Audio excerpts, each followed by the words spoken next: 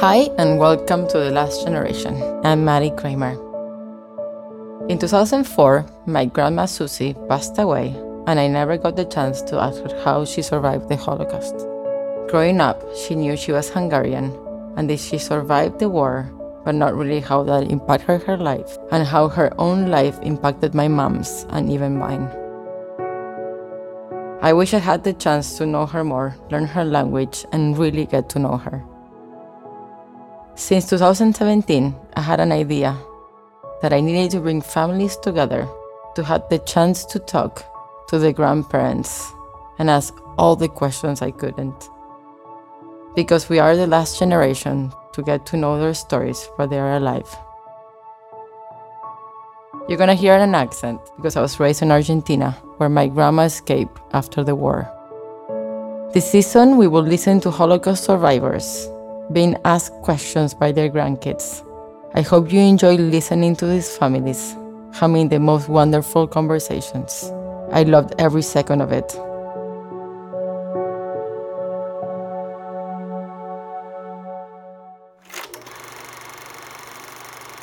When we think of the Holocaust, we think of the tragic stories, the survivors that being part of those concentration camps. What about the survivors that escaped before everything started? Ruth wouldn't call herself a survivor. She felt ashamed to take away from the people that had worse than her. Her grandkids reminded her that she lived through it, and she survived, and that they really admire her braveness. Ruth was just 7 years old when she was part of Kristallnacht, also known as Crystal Night, in the beginning of the Holocaust. She moved to Mannheim in March of 1939. And then she was deported to France, where she was taken to a concentration camp and later was transferred to an orphanage, while awaiting for her parents to get visas to immigrate to the United States. Ruth recalls the time on the orphanage as terrifying, being away from her parents and not knowing if they were alive. They met again after months, arranging to meet in Toulouse, France. Ruth and her parents immigrated to the United States in June of 1942. She had a beautiful life. She had 3 children, 2 daughters and a son, 4 grandchildren, and 1 great-grandchild. She feels extremely fortunate for the life she had. My first question, Grandma, do you ever feel bitter or sad about what happened? Not really. But what happened, you have to be sad about it that something like that happens. But personally, if it didn't happen, you wouldn't be here. I wouldn't have met your grandfather. Do you believe in God? Yes and no. Yeah. At one point more so than now. Before the Holocaust or just?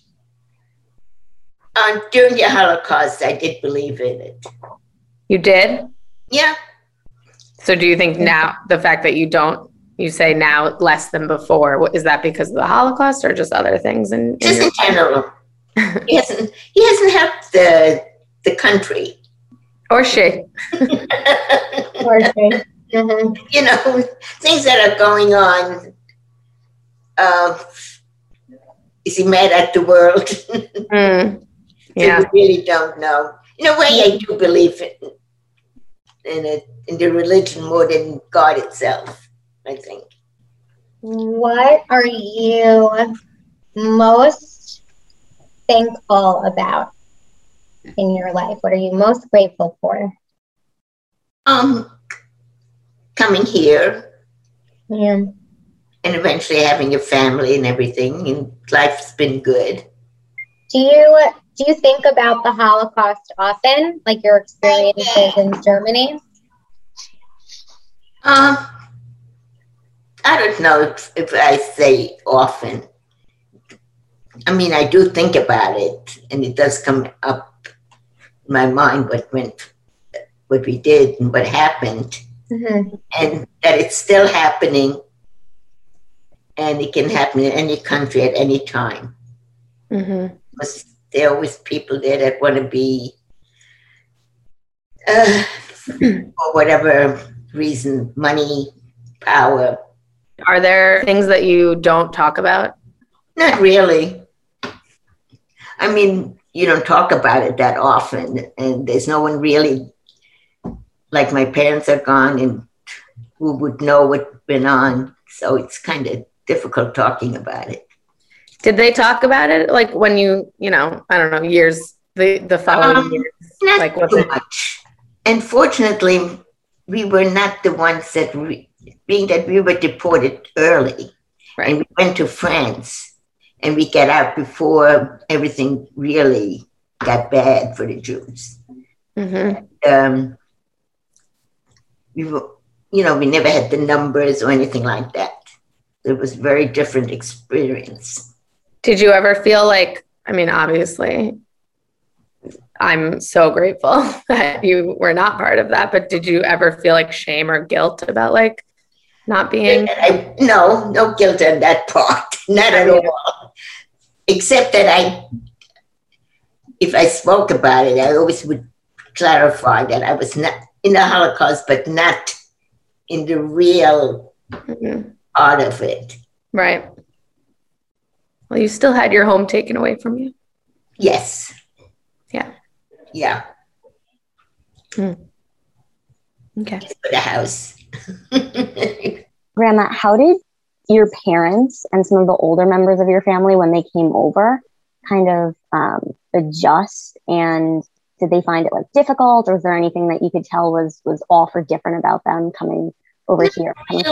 No. When we came over, fortunately, they were able to get jobs since we came over with nothing, basically, and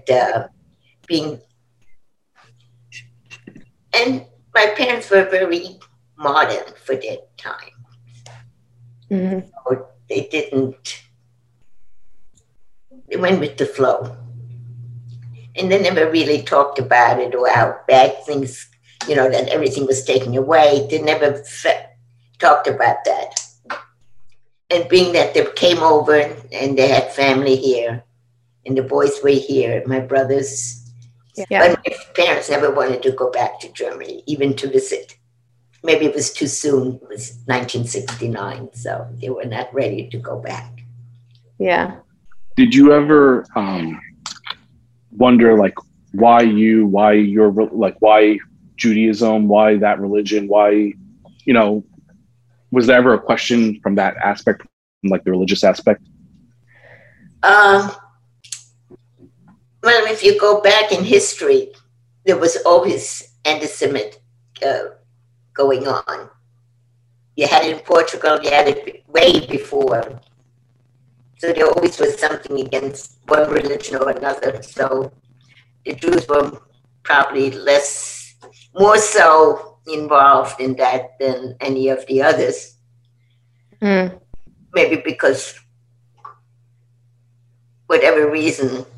I mean, going back to Egypt and everything, we always were anti-Semitic back then already. Are you angry at all about it? I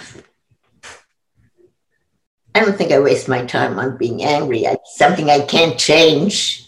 It happened. You get over it, you live with it, and you don't dwell on it. Mm-hmm. Do you feel like that's how you deal with a lot of things in your life now too? Like you just let them roll off your back? Yep. You don't get to this age, but you can't change it. Why bother?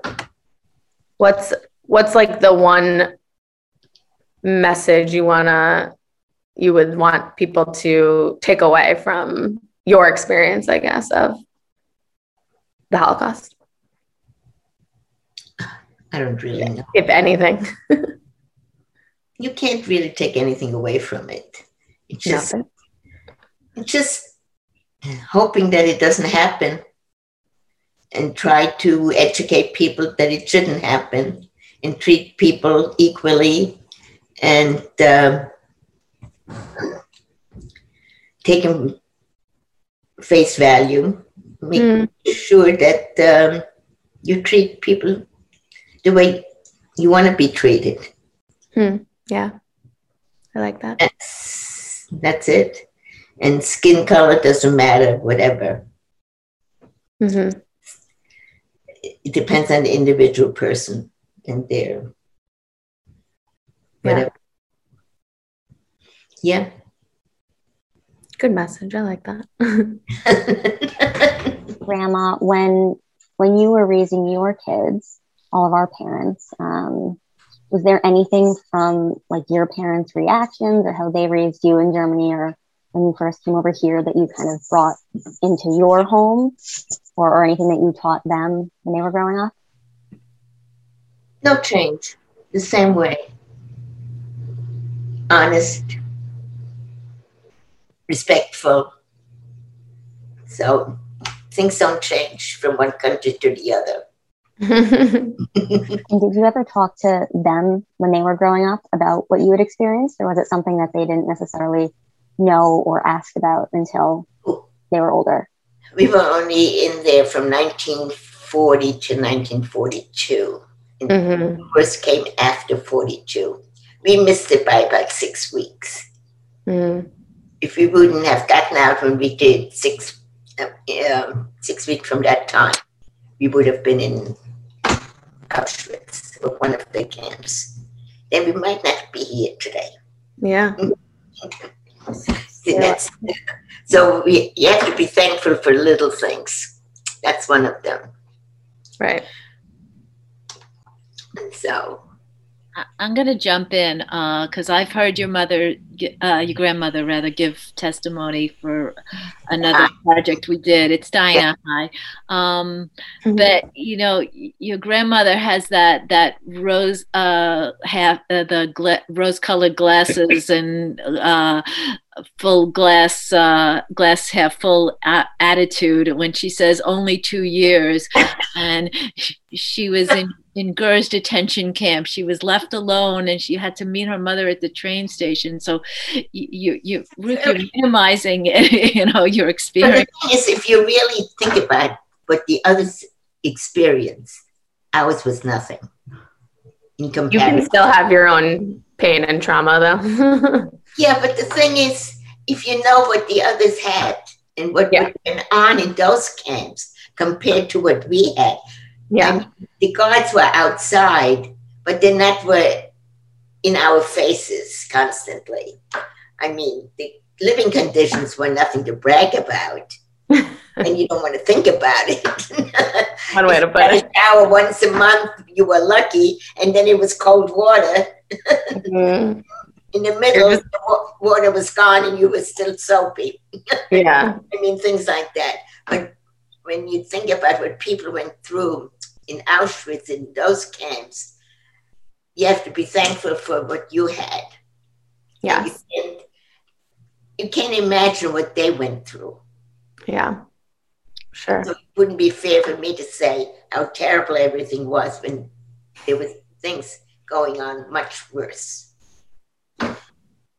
Yeah, only in hindsight you can see that, right? Like, because you didn't know what was going to be, but do you really remember as like a 10-year-old like being in the camp? Like, oh yes. and did you have that same outlook? Probably not. At the age of 9, no. Right.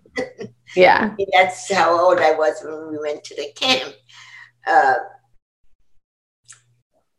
You live from day to day, and you were glad to get some food. And fortunately, I was only in the camp for about 6 months, and then I went to the orphanage or whatever the home was. So I was different. Except there, I never knew if I was going to see my parents again or anyone again. Yeah. So do you remember being anything else? Scared? But only 6 months. Like, I wouldn't last a day in that camp. You'd be surprised how you can survive. You need, when you needed to do it, you do it. Right. You don't think about it. Survival is a very strong emotion. Right. At any age. That's true. At what point were you like the most, I don't know, like scared? Like, you know, like where you didn't know like what might happen? Do you remember that sort of, you remember feeling that way at a specific point? Not really at any particular time. I mean, in a train station waiting for my mother, I think that was kind of scary. Yes. Not knowing what was going to happen and whatever. And even coming over on the ship was scary because the U-boats were there and everything else. So you had scary times. Yeah. Grandma, how much do you think at like 9-10 years old you like fully understood your experience at the time? Or was it not until like years afterwards or you got to the States that you kind of like understood what was fully going on? While I was there, you never knew what, if you wanted, we always had the idea of coming to America, to one of the safe countries, and not knowing if you're going to be able to or not was always kind of, even at the age of 9 or 10, concerned. And knowing to wait for papers for the exit visa and everything. You went for the mail every day to see if your name was called, to see if you got that letter. I mean, it was scary if you think about it. Yes.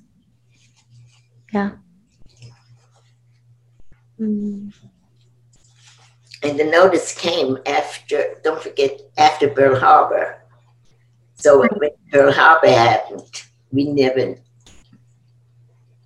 you were more concerned because you didn't know what was going to happen, being that America was not a neutral country anymore. So that was kind of scary. And walking down this road in Marseille with the SSS coming by. So my mother and I didn't talk, so they wouldn't know that we were German. They might have guessed it, but that was about it. Yeah. I can't think of any other questions. Thanks for answering them, Grandma. You're welcome. Anytime, you can call me.